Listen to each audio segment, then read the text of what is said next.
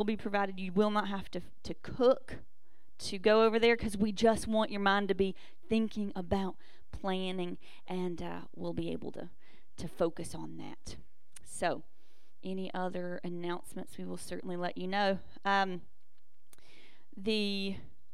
was reading. I'm doing a chronological read through the Bible this year, and I was reading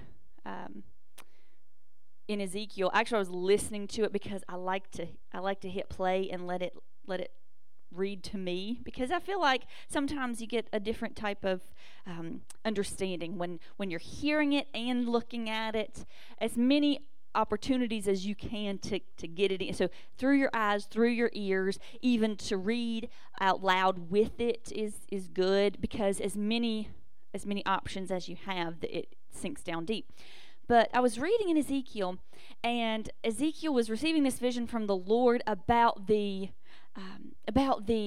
new temple, because the glory of the Lord had been taken from the temple that was in Jerusalem, and Ezekiel saw it happen, that the glory of the Lord was taken away. And then Ezekiel began to get these visions from the Lord about what the new temple would be like.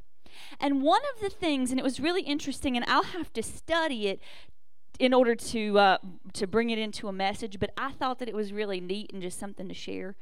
That one of the things that it said was there were two different gates that people would enter into. And the people who entered on the north side, they would come into the temple area to worship, and the people who came from the south side would come in to the temple area to worship.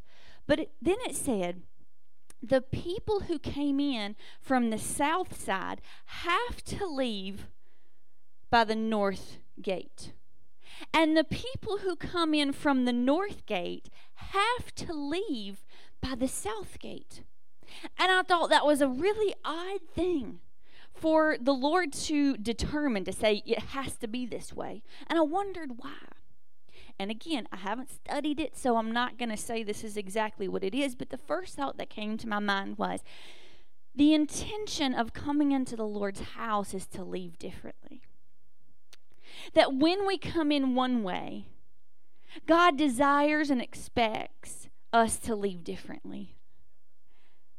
That we will not leave the same way, the same direction that we came before. So I encourage you this morning, however you came, if you came in with burdens or cares or pain or whatever it may be, I encourage you this morning to leave differently. Amen. Let's sing this morning and go to the Lord in prayer.